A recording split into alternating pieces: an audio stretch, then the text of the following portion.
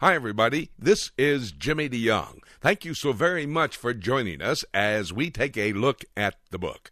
The book of Revelation is probably one of the key passages of Scripture as it relates to Bible prophecy. I have a 5-hour audio series on CD that is available. You can purchase yours and have your own study through the book of Revelation. It's entitled Walk Through Revelation. That's the title of the 5-hour audio series. And right now we're going to take a moment and listen to one of the segments on this CD audio series, Program of the Tribulation, Part 3.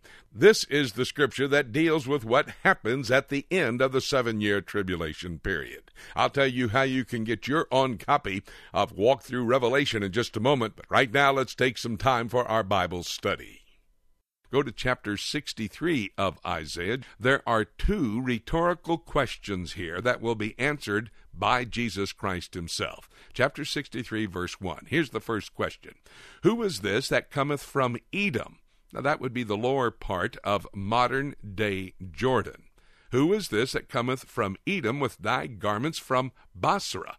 Basra is at the entrance to the headquartered city of Edom, and that would be the city of Petra, that impregnable city, that city that I believe in chapter 12 and verse 6 of Revelation has been prepared by God to protect the Jewish people in the last 3.5 years. There will be 2 out of every 3 Jews killed during the tribulation period, Zechariah chapter 13 and verse 8. But 1/3 will be protected. They will come out of the tribulation and they will turn to Jesus Christ as their Lord and Savior. And so the question asked by Isaiah, the rhetorical question put forth, who is this that cometh from Edom with dyed garments from Basra, this that is glorious in his apparel, traveling in the greatness of his strength? Now that's the question. Jesus Christ gives the answer. I that speak in righteousness, mighty to save. He's the one coming from Petra. Look at verse 2. Here's the second rhetorical question. Wherefore art thou red in thy apparel, and thy garments like him that treadeth in the wine vat? Remember the book of Revelation, chapter 14, verses 19 and 20. He goes without the city and treadeth the winepress with the wrath of Almighty God. Here's the answer to the second rhetorical question. It's verse 3 of chapter 63 of Isaiah.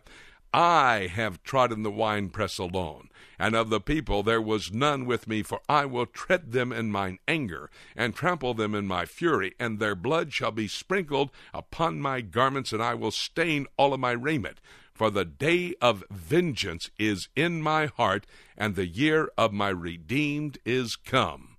And so it is that Jesus Christ is the one who will tread the winepress with the fierceness of the wrath of Almighty God.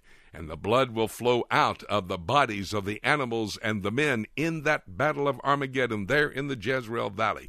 Oh, by the way, I mentioned that there would probably be, and this was a conservative figure, around 100 different countries gathered there, and maybe their militias, their military armies would be consisting of about 1 million people, 100 million people. Now, this is just a guesstimate. There is no figure in the Scripture that gives us that, but I'm suggesting that might be the case. Well, if you have 100 million soldiers, that gives you 600 million quarts of blood, and the blood has to flow 176 miles, about as high as the horse's bridle.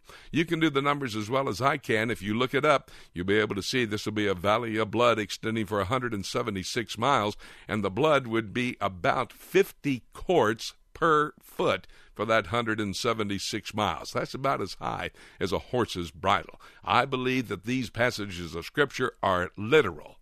Oh, let me just tell you this. From the Jezreel Valley to the entrance of Petra is 176 miles. And so it is, Jesus Christ walks all the way from the battlefield of Armageddon. He goes over into Petra. He gathers up those Jews who he has protected for this period of time of 3.5 years, and he brings them into Jerusalem. Go with me now to Ezekiel chapter 43. The book of Ezekiel chapter 43. Verse 1, And afterward he brought me into the gate, even to the gate that looketh toward the east, and behold, that would be the eastern gate, of course, and behold, the glory of the God of Israel came from the way of the east, and his voice was like the noise of many waters, and the earth shined with his glory. His voice like the sound of many waters. That's Revelation chapter 1. Verse 4, and the glory of the Lord came into the house by the way of the gate whose prospect is toward the east. Now look at verse 7. And he said unto me, Son of man, the place of my throne, that would be the Holy of Holies there in the temple that Jesus Christ had built during the time that all of those soldiers were making their way up to the Jezreel Valley.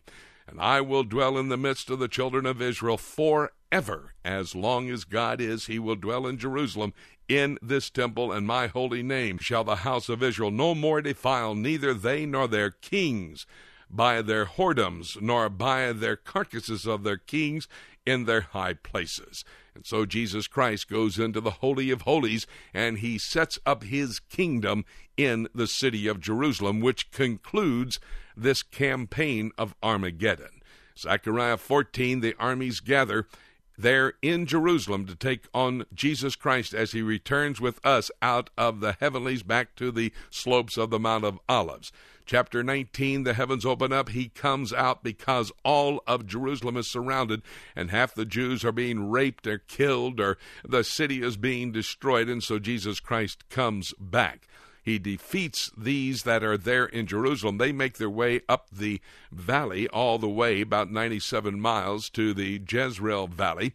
Meanwhile, Jesus will build his temple in Jerusalem. Zechariah chapter 6, verse 12, he establishes Jerusalem as the center focus of the state of Israel. 2,500 square miles, it's lifted up, and the Temple Mount, a square mile, it's lifted up, and this 21-story temple standing upon that. Then he goes to the Jezreel Valley. He opens his mouth like a sharp two-edged sword, comes out, and he casts the people dead. And then the blood flows as high as the horse's bridle for 176 miles, and Jesus walks that valley of blood from the Jezreel Valley all the way to Petra. He gathers his people, brings them back into the city of Jerusalem, up onto the Temple Mount. He goes into the Holy of Holies, and he establishes his kingdom. By the way, just this thought for you to consider. All the Jewish feasts, and there are 7 of them according to the book of Leviticus, chapter 23, all the Jewish feasts will be fulfilled by Jesus Christ. Now, the first 4 feasts, the feast of the springtime, have been fulfilled by Jesus Christ. He was crucified on Passover. He was buried on unleavened bread. Then on first fruits, Jesus Christ resurrected from the dead, and 50 years after first fruits, as Jesus promised, the Holy Spirit came. And so in the proper day sequences, Jesus Christ fulfilled those first 4 feasts, the feast in the spring. That means that Jesus Christ must fulfill the last 3 feasts, the fall feast that will take place in the fall, and do it in the proper day sequences. He will come back on the Feast of Trumpets. That's Rosh Hashanah. Now, that's not the rapture of the church. No, the rapture of the church has nothing to do with this feast, Rosh Hashanah, the Feast of Trumpets. Matthew chapter 24, verse 31 says, when Jesus Christ comes back to the earth, he turns to the angel, he says, blow the trumpet and call a solemn assembly. And so Jesus Christ returns to the earth on the Feast of Trumpets. Between the Feast of Trumpets and Yom Kippur, the Day of Atonement, it's a 10-day period. It's called the Awesome Days. And during that time in Jerusalem, Jesus will reconstruct the city of Jerusalem, reconstruct the Temple Mount, and then construct his temple. While these armies of Satan, Antichrist, and false prophet make their way some 90-plus miles up to the Jezreel Valley to prepare for the mother of all battles, the Battle of Armageddon. Jesus Christ will go up to that location. He will speak. They will all die. The blood flows as high as the horse's bridle for 176 miles. Over to Petra. He goes to Petra. He gathers in those Jewish survivors, 1/3 of all the Jews in the world today. That's about 4 million of them. And he brings them into Jerusalem, coming through the eastern gate, walking into the Holy of Holies, and setting down. By the way, you know what day that is? He does that. It's Yom Kippur. It's the Day of Atonement. Remember, Jesus Christ, according to Hebrews, is the high priest, not after the order of Levi or Aaron, but after the order of Melchizedek. Jesus Christ is the high priest, and he goes into the Holy of Holies. Hebrews chapter 9 says, in the past, on a yearly basis, the high priest would go into the temple on Yom Kippur, into the Holy of Holies. But it then says, now in the end of days, Jesus Christ goes into the Holy of Holies. He's gone into the Holy of Holies at the temple in the heavenlies, which is the original. Of course, all items in the heavens are replicated on the earth. He will go into the Holy of Holies for the very first time on earth on Yom Kippur, a Yom Kippur in the future, after the Battle of Armageddon has been completed, after he goes to Petra and gathers in the Jews, and he walks into the Holy of Holies on Yom Kippur. You remember, of course, that the Feast of Passover was for individual salvation. The Feast of Day of Atonement, or Yom Kippur, was for a national salvation, and all of the Jewish people shall be saved in a day. Zechariah chapter 3 and verse 9. In a day they come to know Jesus Christ as Lord and Savior, and that day, Yom Kippur, the Day of Atonement. There will be 4 days of judgment, judgment of the living Jews, judgment of the living Gentiles, a judgment of the resurrected Jews, and judgment of Satan, Antichrist, and false prophet. And after those 4 days of judgment, then the millennial kingdom begins, and that is on the day of the Feast of Tabernacles. And so Jesus Christ will fulfill all 7 of the Jewish feast days on the proper day sequences. And this is how this all plays out, the campaign of Armageddon. Well, this brings us to a conclusion of lesson number 4 as we study through the book of Revelation. Next time we get together, we're going to see how Satan will be bound for 1,000 years. The millennial kingdom will unfold. The great white throne judgment will take place, and then new heavens, new earth, and a new Jerusalem. That's all in our study next time we get together. I hope that you've come to a conclusion that indeed we are quickly approaching the time of the return of the Lord Jesus Christ. But as I talked to you about the campaign of Armageddon, I was very much concerned, a mixed emotion running through my system. I'm excited about the fact he's coming back. We know he is the victor, and he will set up his kingdom, and we will rule and reign with him. But at the same time, I have lost loved ones. Maybe you do as well. And they, if they do not receive Jesus Christ as Lord and Savior and are still alive after Jesus Christ comes back, they go through the tribulation period. If they don't trust in Christ, they will be at that battle of Armageddon, to be destroyed. So there's a mixed emotion. There's an excitement, a joy because of he being the victor. But there's that sadness for our loved ones who do not know Jesus Christ as Lord and Savior. This should drive us to our knees to pray for them. Dear Father, I pray for all of those who do not know Christ, that may be a dear friend or a loved one, for anyone listening to this study today. We know it's not your will, 2 Peter chapter 3, that any should perish, but all should come to the knowledge of the faith. And I pray that indeed will happen. Thank you very much for joining us for this study of Revelation, lesson number 4. Lesson number 5 upcoming next. We look forward to getting together with you to study and conclude our study on the book of Revelation.